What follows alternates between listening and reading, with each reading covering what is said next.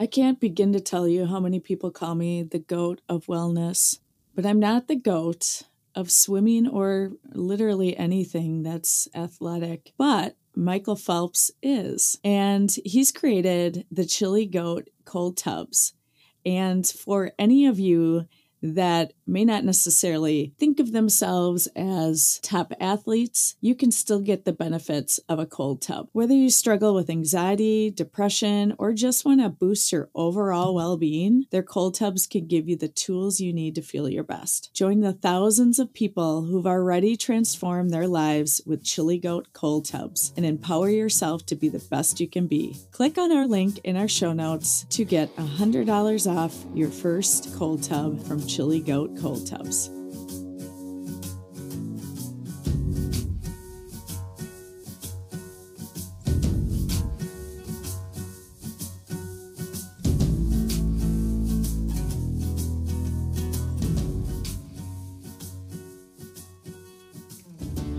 Welcome to the Wisconsin Wellness Podcast. I'm Lori Groh, your host, mental health therapist, and practice owner. Each month, we'll showcase a central theme and provide weekly practical hacks, inspiring interviews, and valuable advice from wellness professionals. Our aim is to help you streamline your wellness and mental health journey. So let's start the show.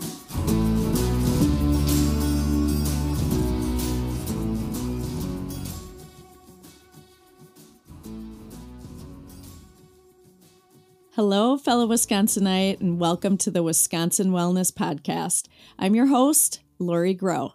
Today, we're going to be talking about apologies and repairs in relationships. One of the most important things in a relationship is to recognize that we're not perfect and that we need to make repairs. Today, we're going to talk about some of the common reasons why we might not want to apologize, why somebody else may not apologize.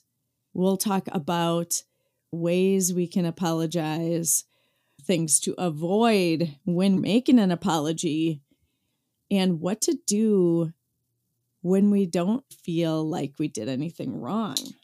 I hope you enjoy the show. Let's go over first the rhythm of a relationship. Pia Mellody and Terry Real talk about this quite often in their work. Every single relationship has a 3-step cycle: harmony, distress, and repair. One of the main difficulties that I see with my clients, that I feel sometimes myself, is that it seems as though there's something either wrong with us or there's something wrong with the relationship, when that pattern and rhythm is natural. It is 100% vital and important in a healthy relationship. If you think about a newborn and their caretaker, it starts that soon. The baby enters the world usually in distress. It was in harmony when it was in the womb, right? Oh, this is good. I'm liking this. Floating around. Maybe at that point, close to the end, they're not doing too much floating. But what happens next is a transition to the world, and that causes distress. What do I do now? And as a parent, you want to nurture and care for that child. So we go into repair. When we're talking about a baby, it's generally pretty clear cut. Baby's going to cry because it's hungry, tired, uncomfortable, wet themselves. Our whole job as a parent in that realm is to figure it out, reduce the distress. If we completely in a child's life, they will have little to no coping skills in the real world. So just take that in for a minute when you might feel that parental shame of making mistakes and not doing things right, because it's a necessary part of the relationship. You must grow, they must grow. You must cope, they must cope. You must repair, they must repair. All of those things are necessary components. When we look at why somebody might not want to apologize, why they might have difficulty repairing a conflict or a relationship, it's usually for a handful of reasons why we might not be getting the apology we want. The reason I want you to know this is so that you can find a space of compassion and understanding. It probably doesn't have to do too much with you. It has to do with how that other person is feeling. So we might not get that apology because the other person's struggling with some of these things. You might also notice yourself struggling with some of these things in regards to repairing or apologizing yourself. Shame, fear, and a desire to maintain control, defensiveness, ego protection. Those are the main ones. Shame is extremely powerful. I am almost positive you've experienced some amount of shame in your life. Shame is a very feeling. It's a feeling of not being worthy, being inherently bad, feeling fundamentally flawed. And when individuals experience shame, most will want to get out of it really quickly. There is potentially a quick response when shame arrives for someone. No one really wants to feel that way. So there might be some tactics that someone uses to get out of that. And one of them might be avoidance. It might be, hey, if I'm not going to admit to this, because if this was true, then I'm a horrible person. And it's missing the fact that mistakes are part of human existence, relationships, part of understanding that other person. Recognize that might be one of the reasons why somebody might not be apologizing. They might be fearing judgment, rejection, or feeling that shame that they aren't sure they know how to get out of. One of the ways to get us out of shame is blaming. If someone's feeling shameful, and they don't like it and they want to get out of it, a quick way to do that is to deny responsibility, internally, externally. It does work to temporarily get rid of that feeling. But you're not really the feeling isn't really just going away. It's actually being tossed to the other person and will get tossed right back to you. Fear is another one that comes up for people. Again, like that fear of judgment. Fear of retaliation or rejection, loss of status. All of these things can really hinder someone's ability to apologize. Think about times in your life where it was difficult to apologize. It could be a situation where you're at your place of employment and you make a mistake. You forget to turn in a report that was due and you don't want to apologize. You want to make excuses so that you don't lose respect, potentially a raise, that you don't lose your job. So recognize that it might be out of fear. The desire to maintain control tends to be about controlling our image. I want to make sure that this other person doesn't see me in a negative way. If I say I'm sorry for this and agree to somebody else's perception, then I lose the control I have or believe I have over my narrative. This could be something that gets in the way of somebody apologizing.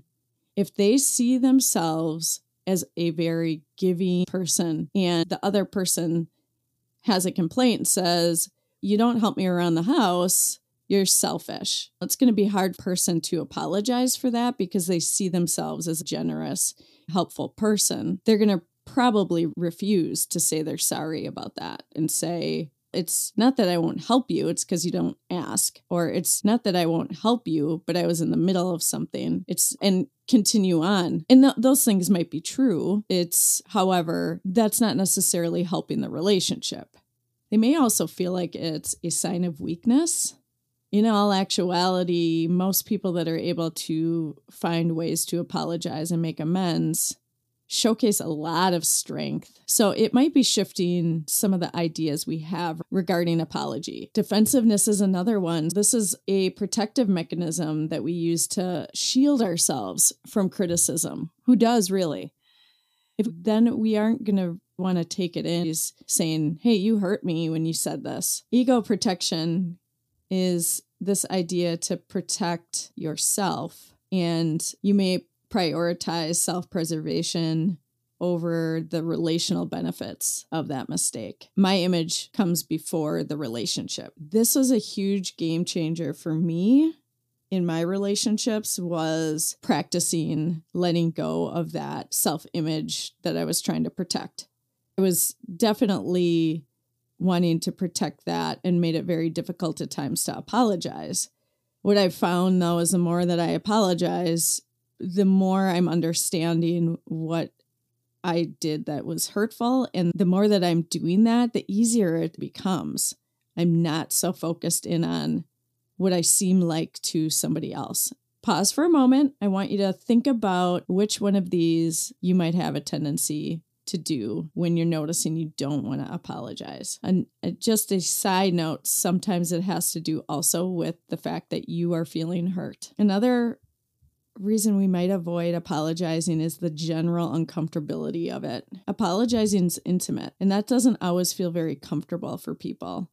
And acknowledging your shortcomings is challenging and difficult and makes you vulnerable. You are basically saying, I'm putting my protective barrier down and letting you know, I'm sorry that I hurt your feelings.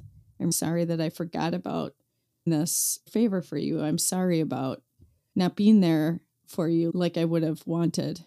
I want to talk a bit about impact versus intention. We can sometimes focus so much on our intentions, our good intentions, and I'm a good person and I care about people and I'd never want to hurt anyone. That can actually block us from fully seeing the impact of our behaviors. The impact refers to those actual consequences of an action onto others. So whether this is your intention or not to hurt someone, your behavior caused that. That was a consequence of the behavior. So, for instance, let's say I forgot my friend's birthday and I apologize and say, oh my gosh, I'm so sorry. I would never intend on doing that. And that wouldn't have been my intention to hurt you. You don't need to intend for that to happen for it to happen. But the impact is still the same. It still causes pain and hurt. Apologize for the impact and don't make excuses for. Okay. So I'm going to go through a few questions that you can ask someone when you've hurt them. These questions are meant to engage in a deeper conversation, help you understand, help you learn, help the apology land well. One of the most important things about an apology isn't about what you say, although we'll talk about that, but it is about whether or not it's received and how it's received. We often will forget about that other person and how they're taking it in, and you can learn while you go in this process. You can ask questions to help you understand a bit more. So here are some questions you can ask. Can you help me understand how my actions hurt you? This allows that person to feel like you really want to hear and see them. What are those specific words or actions of mine were most hurtful to you? I want to make sure that I'm not doing that again. So this allows for that person to be very specific. Anytime something's broad, it can feel very unmanageable. So the more specific you can get within the conversation about the hurt, the better the outcome will be. How are you feeling right now? And is there anything I can do to help support you? Again, this allows for that person to express themselves because they probably have a lot to express. And it allows them to give suggestions. And neither of you are alone in this process. So they might have something that would help. Is there anything I can do to make amends? That aligns with that as well. So you're asking specific action items. And there might not be anything. It might be time. This is a tough one. Are there patterns of behavior you've noticed and contributed to this behavior? When you ask this particular question, you have to be centered and open. Remember, this is somebody else's interpretation of what's going on, and see it as that, as useful information from their perspective. Doesn't necessarily mean it's true. Typically, there's a bit of truth in it, but take it in, Remember that it's coming from them, their experiences, their past hurts. It doesn't necessarily mean this is cut and dry and the absolute truth. Is there something that we both could do so that this doesn't come up again? This is useful when both parties have responsibility for the outcome. So miscommunications is a good example. Logistical issues, like how do we make sure we don't miss this appointment, or I have plans and you have plans. What can we do to prevent that from happening? Those are some examples of what you can ask to get deeper in that conversation. Apologies and repairs are fundamental parts of a relationship. And anytime that an apology doesn't happen, you are putting your relationship at risk for not recovering. They're essential for maintaining healthy and fulfilling relationships. Those unresolved conflicts can have a significant impact on individuals. It can cause a toxic environment, resentment, anger, and a breakdown in the relationship and trust. It can also affect our mental health and well-being. It can cause additional stress and anxiety for both people. It doesn't, not just one. They can also cause a ripple effect overflowing into other areas of that person's life. So there's 4 main categories of an apology. There's the sincere apology where somebody says, I'm truly sorry for not being there when you needed me. I recognize my mistake and I'm working on being more present in the future. That's a sincere apology. What makes it sincere is you are making it about the other person. You are recognizing and saying, this was my mistake. And you're doing something moving forward. Sometimes people will feel like an apology is not really sincere if there's no action item after that. Even if it's as simple as saying, I'm going to continue to think about this and figure out ways that I can make this better going forward. This relationship's really important to me, so I'm going to continue to think about this. It can be really powerful. That person's going to feel very cared for, and it helps to rebuild that trust that was broken when there was a conflict. Now there's those conditional apologies, and I hear them quite a bit in my office. Probably have done it once or twice myself. And I apologize for giving a conditional apology. You've heard it here. But a conditional apology is these apologies that come with strings attached. So it's like saying, I regret this, but I wouldn't have done this if you didn't do that. So an example, I'm sorry if you were hurt, but I was really stressed. You should have known I was stressed, and you need to be more understanding. That's actually not an apology at all. That's a criticism. When you are apologizing, that is not a spot for it. Wait till a different day. You need to pay attention to that other person in an apology. A non-apology. I'm sorry if you're upset. I'm sorry that you felt hurt. I just think you're just too sensitive. Or blatantly, you're too sensitive. I was just joking. Apologies that lack that accountability are not taken well. In fact, that apology is blaming and not just critical of the situation when you say that to someone. It's actually you're criticizing that person, which is even more hurtful. All right, so this is one thing I know I do. I over-apologize. I think this has to do a lot with being a woman in our society, that tendency to want to be nice and almost avoid a conflict before it's even there. But apologizing excessively for minor trivial things isn't actually an apology. It's been a game changer for a lot of my clients. Over apologizing has to do with wanting reassurance. Are we okay? You are essentially asking, are you and I okay? You aren't actually apologizing, right? You aren't really thinking about that other person in those moments. I'm nervous and uncomfortable that they're mad at me. I'm nervous, uncomfortable, and scared that they might not be my friend anymore. Sometimes they will feel like this is too much of an apology. Why does this person keep saying sorry a million times? An example would be, though, I'm sorry I didn't call you immediately. I'm always letting you down. I'm so sorry for everything. I can't do anything right. What sometimes happens is the person you're apologizing to feels like they need to care for you, not the other way around. If I made a mistake and I hurt your feelings and I'm feeling so bad about it, that is my stuff to deal with, not yours. I need to sit with that uncomfortable feeling. Sometimes there's going to be times where you don't feel like you should apologize and you don't really think you did anything wrong. What do you do then?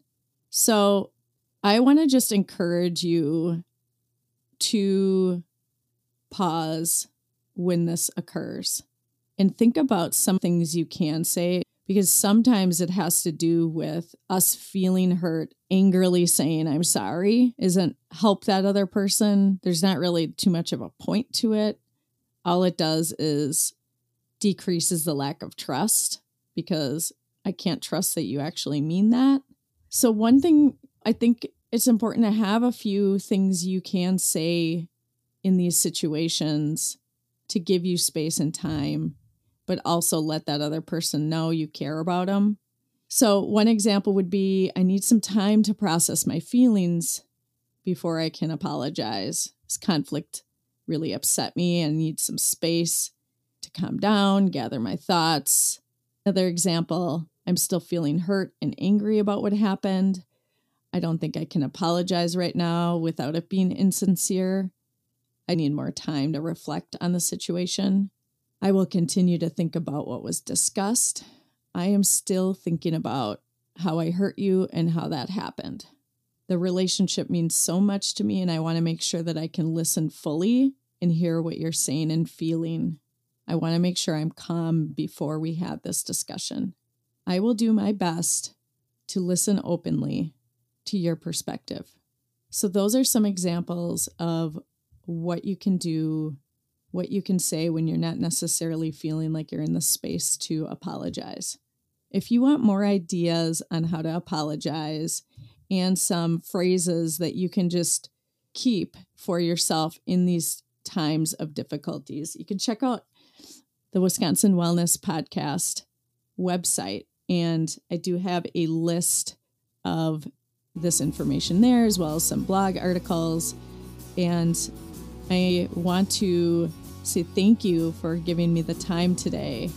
I know it's not easy to apologize. I know it's not easy to recognize what we might have done to contribute to a conflict. Thank you so much for taking that time to be open and willing to be open to hear some of these techniques.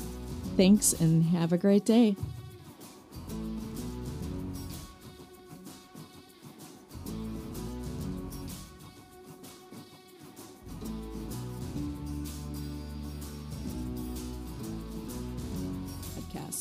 I hope you enjoyed today's discussion on all things health, well-being, and living your best life right here in the beautiful state of Wisconsin.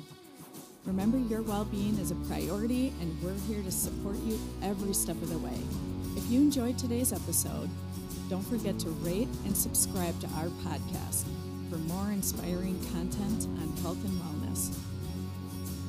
Take care of yourself and remember that your well-being is a journey, not a destination. We look forward to you joining us again next time on the Wisconsin Wellness Podcast. Until then, stay well and stay inspired.